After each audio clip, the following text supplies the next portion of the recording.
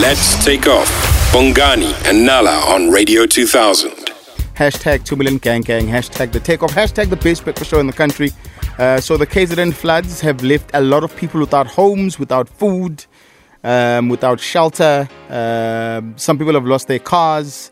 And I went on the Facebook of the Gift of the Givers, and they were saying people need simple things like hot meals, blankets, bottled water, sanitary pads, nappies. So people are going through a lot. And of course, one of the NGOs that are doing great work out there is the Gift of the Givers. And we've got Dr. Imtiaz Sooliman, who's the founder of Gift of the Givers, on the line. Good morning, Dr. Sooliman. Welcome to the show. Good morning to you. Thank you very much. As people that have been on the ground, from day one, how can you describe the current situation right now in KZN? The current situation, the most frightening part of the current situation is that we're starting to realize how many people are missing. Yeah. Yes, people who you worried people had passed on, they were washed away, but it's horrendous the amount of people that are missing, the amount of children that have been washed away, the amount of kids, 2-year-olds and younger are missing. And for the last 3 days, it's a nightmare thinking what parents are going through.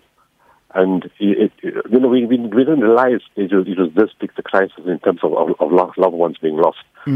A few days ago, whilst we were on doing distributions from Tuesday onwards, like the first person we met was the grannies, the people where the grandmother and 3 children passed away. That's the first spot we had been to. And ironically, we had been in that area a week before distributing food parcels to a poor area, and that granny was one of the recipients of the food parcel. And a week later, she was gone with 3 grandchildren. And then as we moved on to other areas, people said, there's somebody buried under this house. There's somebody missing from this house. There's a child missing from here. My grandfather is missing. My granny is missing. And then the thing that really really upset some of my staff is when they were in Inanda, they were at the river's edge. They saw people sitting at the river's edge, and they asked them, but why are you sitting here? It's not safe. How many people have been affected by the floods? So they said, we're sitting here with the hope that the bodies of our families will get washed downstream and we'll find them. And we were at that point realized, there's something far bigger here. And then we said, we need to bring search and recovery teams. There's nothing to rescue now, unfortunately. And at the same time, the KZN government, provincial disaster, had started calling the other provinces to assist. And Western Cape province then called us to say, look, we're coming. Can't you guys join us? So I said, yes, we're already putting a team together, and we actually were all working together. But when that happened, because there's so many areas of destruction, where do you start? You just can't start anywhere. So the best way to do was to ask the public, do you know who's missing and where? And your family is affected, so it just makes life easier instead of digging, not knowing where to dig or where to search. Yeah. And the amount of messages that came through, I can't tell you. And those are the ones who know we collect information. What about the ones that don't know we collect information? I can tell you now, there's not 53 or 60 people missing. It's running to the hundreds. There's lots of people missing. Bridges have collapsed. Roads obviously have been washed away. So how do you and your team actually get around to communities that need? There's 2 or 3 areas that are not accessible by road. Mulvaney is one. The Thousand Valleys, areas of Thousand Valleys 2, and parts of Claremont in New Germany. Those 3 areas have been affected where you can't really get in. You can't take big trucks. You can't take middle-sized trucks. Sometimes you can do it with a bucky or a smaller load. So you can get into the other areas. So the first day it was difficult. On Tuesday, when we went to Tongaat, it took a long time to get there. It took an even longer time to get from Durban to Isatingo, which is normally 15 minutes. It took us 2.5 hours, and eventually we couldn't get there because there was no road to get there to. So we gave it up, and we went back to the north coast and went to Mshoki. But Wednesday, Thursday, as the water level started receding, and you could see the infrastructure damage, it means you're playing ducking and diving around a hole on the edge of the car road. The trees were starting to move out. The city was cleaning up. The debris was being moved away. So you find a way. The only problem is everybody is finding the same way. So instead of using parallel roads or alternative roads, everybody's going on the same roads. So that also delays us. So whether we can, instead of doing 15 distributions a day, we can maybe only do 6. Most of the time we're sitting on the road. Whether going in or coming out, we're stuck in traffic. So that takes a longer time. But fortunately, the bridges, all that have been damaged, hasn't affected distribution. In terms of where you can't get to, yesterday we made a special delivery. I spoke to the Minister of Police and, Pekisele and Provincial Commissioner General Mkonazi. We arranged a helicopter to come from Virginia to Pietermaritzburg to Orobi Airport. Those our warehouses are here. To save time of driving on the roads and, and it takes too long to get back. They just sent a helicopter.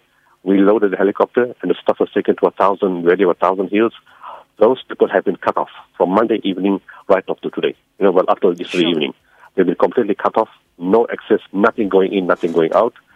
That same helicopters went there early last week, and they managed to retrieve bodies and some injured people, but there's still bodies lying there. And, the houses have been damaged. This was a severe one. The storm actually pushed the big boulders down the hill that smashed the people's houses. Yeah. It was so ferocious. Yeah. And most of the people are missing are from that area connected to Inanda and Mulvaney. And at the same time that we were flying stuff into the 1,000 hills for the helicopter, at the same time they were flying stuff into Mulvaney.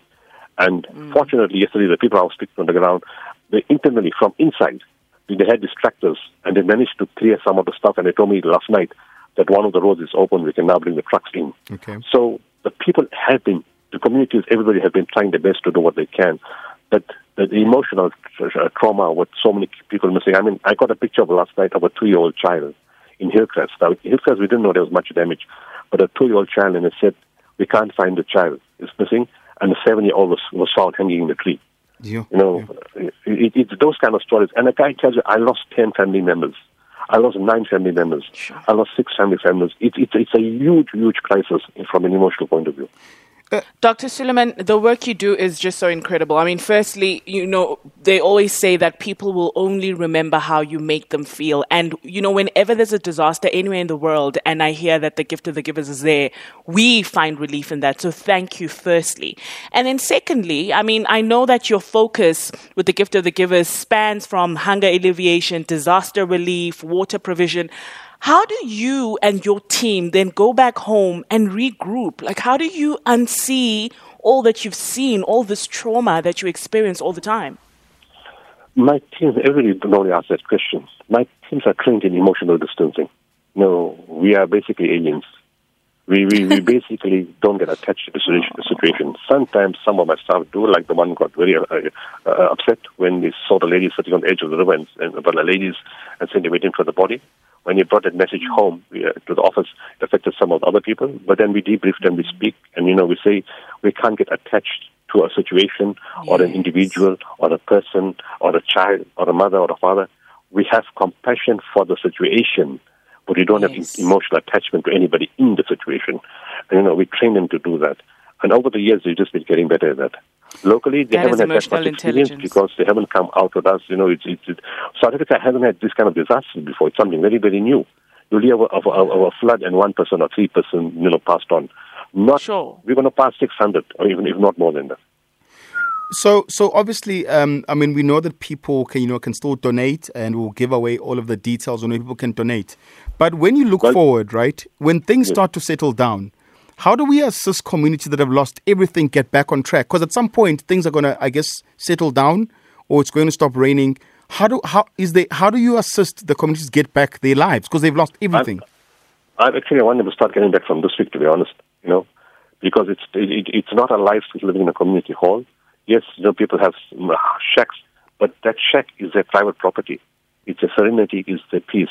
We want to say, first of all, we don't want them to go to the low-lying lands. The government has to make available lands to high up in consultation with the communities which are not too far away from where they were originally. So they're not too far from their work. It's not too expensive to travel. So if they can find something on higher ground, which is better ground, we can start making building kits available, get the country to start supporting with building kits. The difficulty, and then of course they need a food parcel. And people from informal settlements don't ask much. They're very content with little. You give them the building kit, you give them a food parcel, a hygiene pack. They say, thank you very much. We're back to the date how it was before the storm. Yes, the loss of lives, the emotional challenges, the grieving, the closure, that's going to take a long time as it takes in every person who passes on, whether it's in a flood or a disaster or an accident or whatever. With the same amount of grieving, it'll take time. Psychosocial processes will be required to help that. The other requirement will be for children who have lost their school bags and the uniforms and stationery. They will need that replacement. We'll have to do that. And then some of the schools are damaged. We're looking at repairing some of the schools which we can do quickly because kids cannot lose teaching time. We've lost 2 years in COVID already. We just cannot go backwards anymore.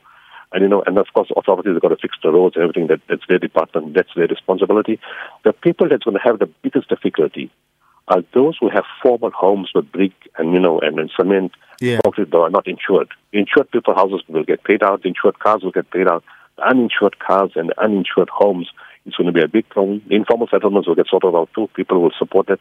But very few people generally donate towards uninsured homes and cars. And hopefully those people can access funding from the $1 billion that the government is making available. I don't know where they're going to spend it on, but that they should have access to the funds. The other big challenge is, yesterday, whilst we were collecting these messages, of how many people are missing, and a few people said, you know what, if a whole family is gone, who pays for the funeral? Who from the community takes responsibility to pay for the funeral? Because and those of us who have lost everything, and we lost 2 or 3 members, who helps us with the funeral? I see in the announcement from the government, from the Premier, is saying they will take care of funerals. But, how many funerals will be taken care of? It's a lot of funerals. Sure. So that's another thing for dignity and enclosure. The public may have to support people. Getting the body is one thing, and then help them finish the job and get the funeral done. That's another big area. And then another challenge that has come through is there are foreign nationals who've changed identity in South Africa. Yeah. And we're getting that kind of feedback to say they've also been washed away. And now families are calling from the other countries who have word or got information that the person under the new name has passed on, but the person has come in illegally. How do you sort out the person go out legally?